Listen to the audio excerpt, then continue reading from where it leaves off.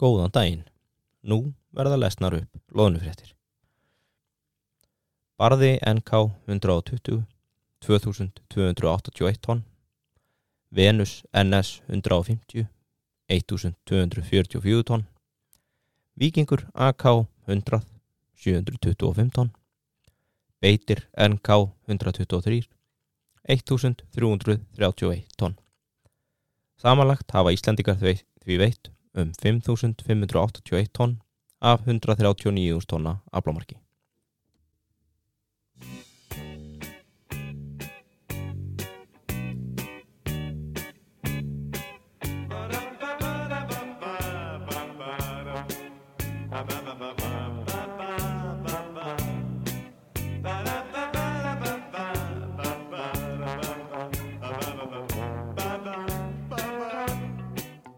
Já, verið velkomin að viðtækjunum.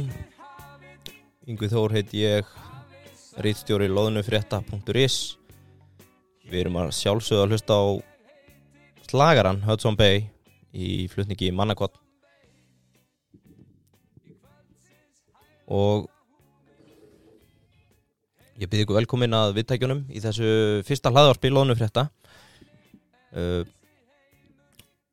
Það er nú eflaust nostalgía sem fórum þá sem hlustuðu á fyrsta stefið, þar sem að hér á árum áður var alltaf lesið upp landanir fyrir hverja einustu loðnuferð eða loðnutúr, og það er nú svona upprunalega hugmyndin að síðunni loðnufréttir.is að það var að gera þessari mögnuðu tegund herra undir höfði og setja í lofti síðu sem að átti í rauninni að gera akkurat það, að fólk geti fylgst með löndunum á einfaldan hátt og að hafa svona netta yfirsýn yfir verðmætin sem er að verða til í rauntíma, afurðanýtingu, vinnslu tegundir eins og erum við að bræða í mjöl og lýsi, er þetta að fara til manneldis í Austur-Evrópu, eða er það allra verðmætasta hrognin sem að enda í flestum tilfellum á Asíumarkaði hjá Japanum.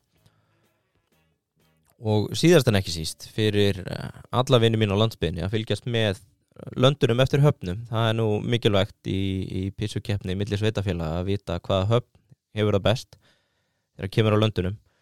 Nú, það kveður aðeins við annan tón í ár. Við ákvaðum að fara í smá uppfærslu á síðunni sem að hefur aðeins dregist á langinn. Blessunlega séð þá fyrir okkur hefur vertíðin ekki sömu úthlutun og í fyrra, þótt að það gæti borist fréttir stærri úthlutun núna á næstu dögum.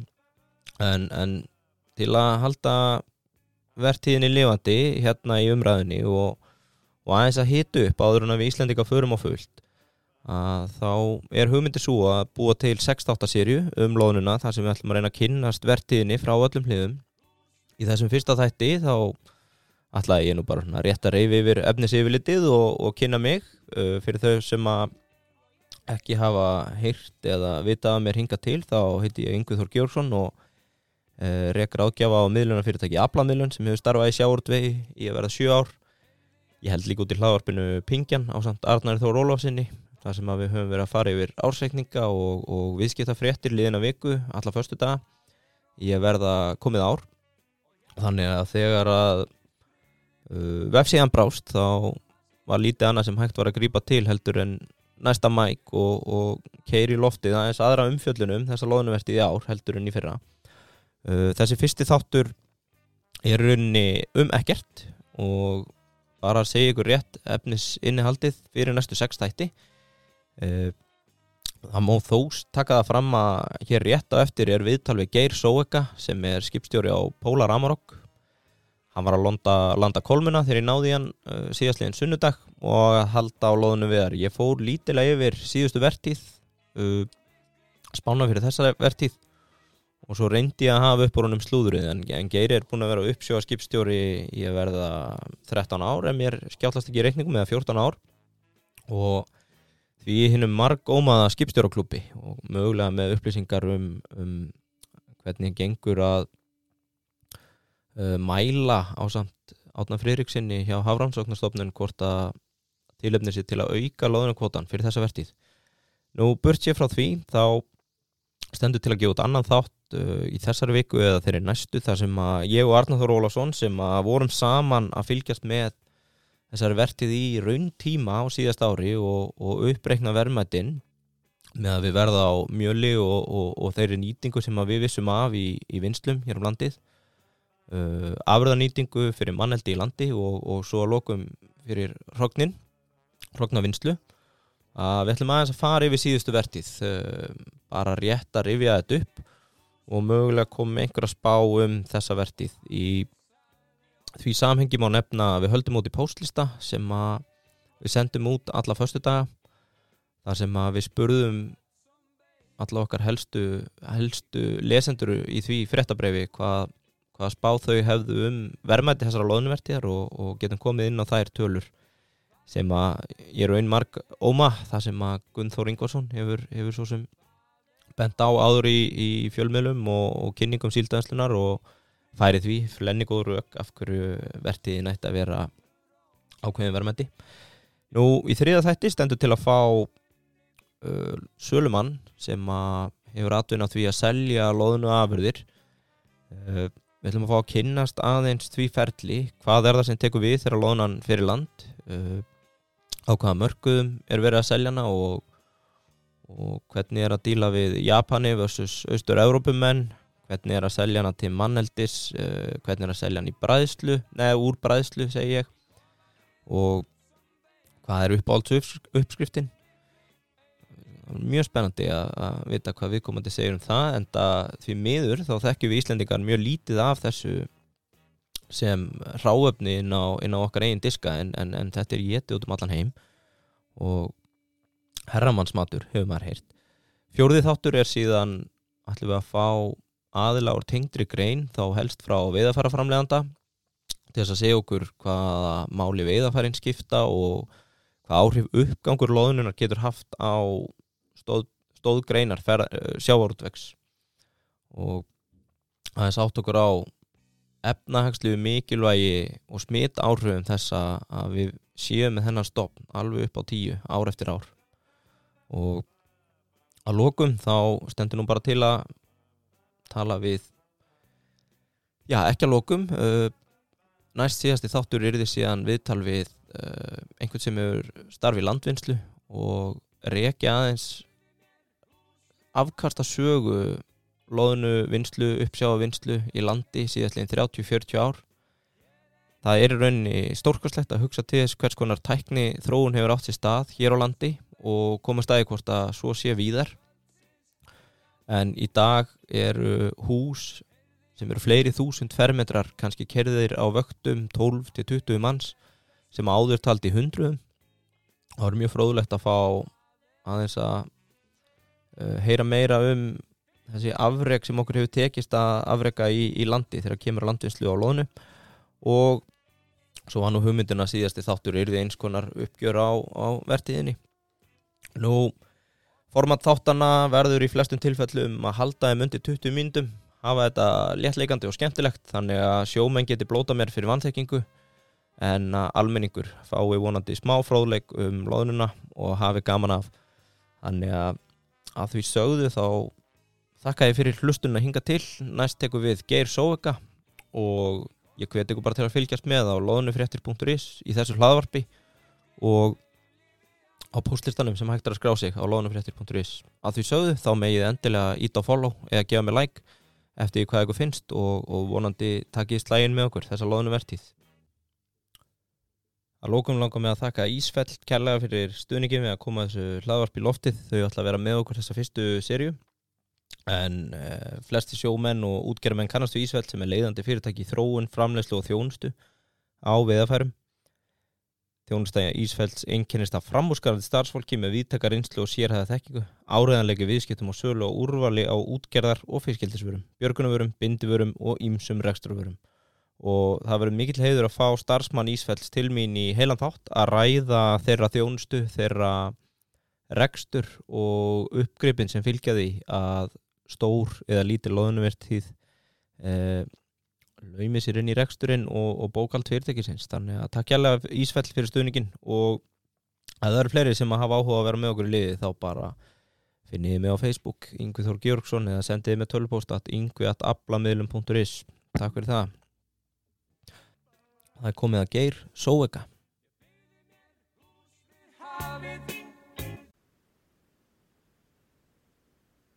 Já, góðan daginn. Geir Zoega, heyrur í mér? Ég heyri ljómandi vel í þér. Hvað hvernig stendur á Seyðisfirði? Hverju voruð að landa? Við vorum að landa Kolmuna. Já, við veitum að sögur að Færeyjum. Við erum að fara á Loðnu. Já, það er næsta sem koma skal. Já, það er líka Aðeins skemmtilegasti hlutin á árinu. Já, þetta er ykkar jól sem er að koma núna. Já, það má segja það. Aðeins áður en að við förum inn í þessa vertíð, segðu mér aðeins, þú ert með skils grænlendingur í dag, en hefur alltaf verið grænlendingur. Hvaðan ertu upprunalega? Ég er nú fæddur á Siglufirði, en ég er svona hálfur strandamár og hálfur reykvíkingur. Já, og hvernig enda maður sem sjómaður í Grænlandi? Já, ég haf bara einhvern veginn álpaði svoleiðis. Já. Ég byrjaði hérna 2009. Já, hjá Polar Seafood er það ekki? Já, það hét þá East Greenland Codfish. Já. En skipstjóri hét Erika. Akkurat. Og þú ert í dag skipstjóri á Polar Amaroq, ekki rétt, sem áður hét Polar Amaroq? Nei, ég er á Polar Amaroq núna. Þú ert á Polar Amaroq núna? Já, en Polar Amaroq, það er rétt hjá, það er gamli Polar Amaroq, við keyptum hann í fyrra.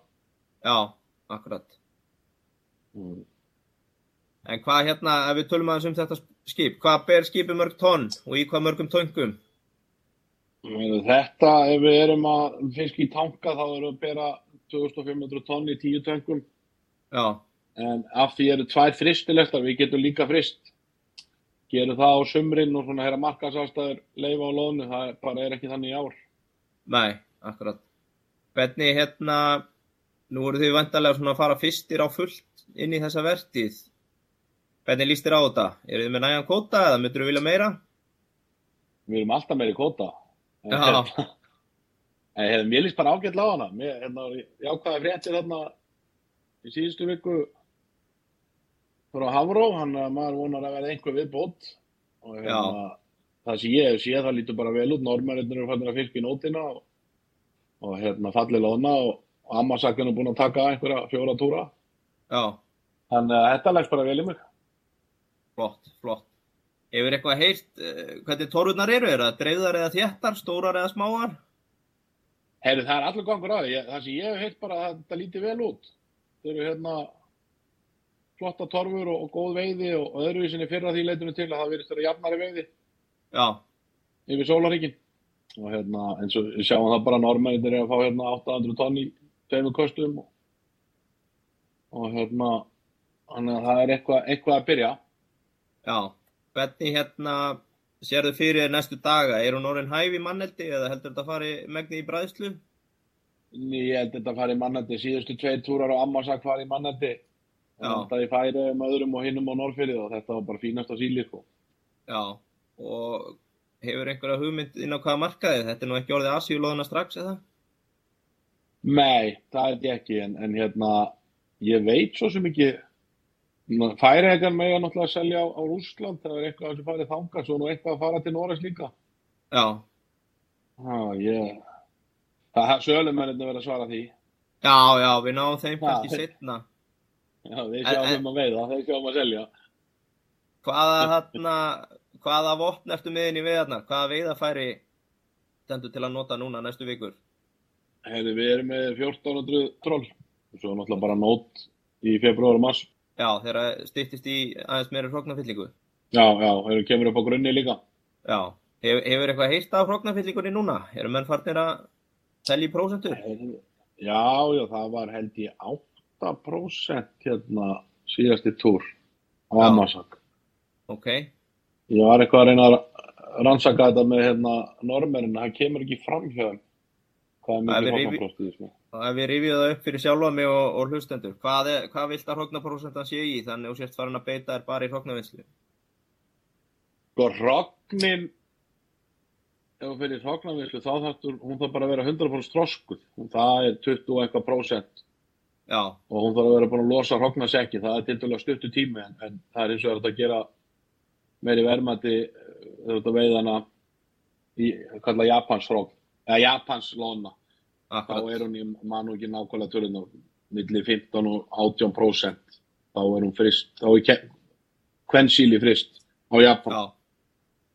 Ef við tölum aðeins verðmætin, sjómenn hafa nú alltaf skoðun á því, sem bara gott, en ef þú horfir á þessa vertíð versus í fyrra, hvernig verðið bara að fara að hækka sem því nemur lækkunni eða?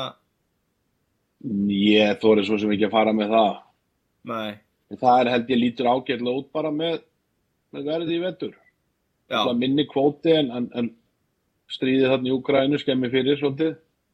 Þetta stærstu markaðir þarna í Austur-Evrópu, þannig ég held að vera ekki mikið frist þangað, en það örugglega spennað í Japan. Akkurat. Menn eru svona að satsa svolítið á það. Þekkirðu birgðastöðuna svona á hrognunum í dag? Ekki hugmynd. Nei. Ég heyrði að það líti bara ágætlega út og menn hljóta að vera búin að selja þetta, það var svo lítið í fyrra sem að hún endaði svo asnalega vertíðin í fyrra. Já, akkurat. Ef við rifjum aðeins upp vertíðin í fyrra, var eitthvað sem stóð upp úr? Þetta var náttúrulega algjör sprengja. Á bara bræla. Já, janúar, helvítis janúar. Já, bara öll vertíðin, þetta var bara ein bræla. Já. En við gekk nú alveg þokkalega í okkur, við náðum okkar kvóta. En hún var svolítið endaslepp vertíðin, það var bara að bræla síðustu vikuna. Já, akkurat. Hvað var svona? Það var erfið vertíð. Var eitthvað túr sem stóð upp úr, stærsta kastið, mesta magnið, eitthvað svoleiðis sem að þú ert með? Hvernig horfir skipstjóri yfir liðina vertíð? Hvað stendur upp úr? Maður gleymir vondu dögunum og maður bara til góðu dögunum. Já, akkurat. Nei, hún var bara heilt yfir mjög góð. Svolítið krefjandi vertíðan, en bara heilt yfir var hún mjög góð. Já, akkurat. Það okkur allavega. Já. Þá svona kannski bara aðeins til að fara að loka þessu með veiðiskapin núna. Þekkirðu það eitthvað að veiðast meira á nóttunni eða daginn? Það verið meira á nóttunni. Já. Það verið meira á nóttunni. Hún verið skjætta sig á nóttunni núna. Og svona út frá þinni speki sem skipstjóri, það þægilegra að vera veiðan á nóttunni eða? Já, það bara eiginlega eins og á daginn, en hún þéttari og stendur grinnra í sjónum og auðvitað eiga við hana heldur en hún hérna niður, hún voða mikið svona á misjöfnu dýpu á daginn eins og staðan núna, þannig að erfiðar eiga við það. Já, akkurat. Akkurat. Hvað svo svona, hvar finnst þið best að landa hér á landi? Já, Norðfjörður. Norðfjörður, það ekki Seyðisfjörður? Já, Norðfjörður og Seyðisfjörður. Það fínt að vera á Norðfjörði. Já, mjög gott, ég skal trúa því. Það alveg góð hafnaraðstaða og góð þjónusta og gott fólk og það bara, já. Við löndum svolítið mikið í lónunni þar. Já, enda ætti nú að vera ágætisverðmæta nýting þar, bæði til manneldis og annarra vinnslu afkasta. Já. Svona bara til að slá botnin í þetta, þessi vertíð sem að koma núna, hvernig leggst þetta í þig? Bara mjög vel. Mjög vel, bara hann spenntur? Ljómandi vel. Ég bara hann spenntur, já. Fann að sakna lónulíktarinn. Ég fór nú 1 túr fyrir áramót. Það fekk maður smá lónulykt. Það alltaf gaman að byrja lónuvertíð. Já, akkurat. Ekki það að maður vilji fara út í pólitíkina, en þið eru ekki háðin einni dagsetningu eins og grænlendingar, nei eins og norðmenn rétt. Þið megi bara veiða eins og hún veiðist til 20. apríl, ekki það? Jú, við erum með, það reyndar takmarkaði hvað við megum veiða eftir 15. febrúar. Nú, þið eru bundnir af þeim? Já, en við megum veiða sunnan við þessa línu, en það eru alls konar takmarkanir og það má bara frista 6.500 tonn og það ekki háð okkur ennþá, Nei. Hvað ef við rifjum upp ykkar kvóta, hvað reiknarum með að þið munu veiða á Pólar, Amaroq? Já, við fyrirtæki með einhver, ég veit ekki, rúm 16.000 tonn. Já. Við reiknum með að, veiða aðeins af því og svo verðum við að bíða fram í hrognin nema að komi viðbót. Já. Þessi blessaða viðbót, það vonandi að hann var nú svo bjartsýnn að Guðmundur sviðstjóri í fréttunum, hann að maður leyfir sér að vera bjartsýnn líka. Já, akkurat. Hvað sérðu fyrir þér? 16.000 tonn, eru það 8 góði túrar eða meira? Það meira. Við erum núna til dæmis að fara að taka 1.000 tonn í manneldisvinnslu. Já. Svo geymum við, ég veit ekki hvað það einhver 7-8 tonn í hrognum. Nema að komi viðbót, þetta svona misjant að við ætlum náttúrulega að reyna að gera bara sem mest verðmæti úr þessu kvótor en að koma mestu í manneldisvinnslu. Já, akkurat. Þá eru farmarnir minni, það er fljótara að koma þessu heilu í land, það skiptir miklu máli. Já, algjörlega. Upp á þessa veiðistýringu, hefur þú bara sjálfvald yfir þessu eða ert í samskiptum við einhverja landvinnslu eða annað upp á þessa hámörkun á verðmætum? Já, við gerum þetta bara, vinnum þetta saman bara. Já. Gerum það. Samvinna er sama sem vinna. Það vinna allir á samvinnu. Akkurat. Já, heyrðu, ég ætlaði bara rétt að slá á þig, þetta er frábæra fréttir, kannski alveg að lokum. Þú ert nú í þessum skipstjóra klúbbi, þið getið nú hringt hver í annan. Hvað segirðu mér? Eru menn mjög bjartsýnir fyrir aukningu? Nei, það er bara eins og maður að klúbba, það eru misjafnar meiningar þar. Það er alveg frá því að vera mjög bjartsýnir að vera mjög svartsýnir. Já. En ég sé það nú á brosin að þér að þú ert nokkuð bjartsýn. Já, ég er alltaf bjartsýn. Lífið er svo miklu leiðilegra ef maður er svartsýn. Það er hárrétt. En já, heyrðu, þá ætla ég bara að skila kærustu kveðjum austur og óska þér allsins besta á komandi vertíð og vonandi heyrustu einhvern tíma síðar. Við gerum það, takk fyrir Jónur. Takk, bæjó. Bæjó.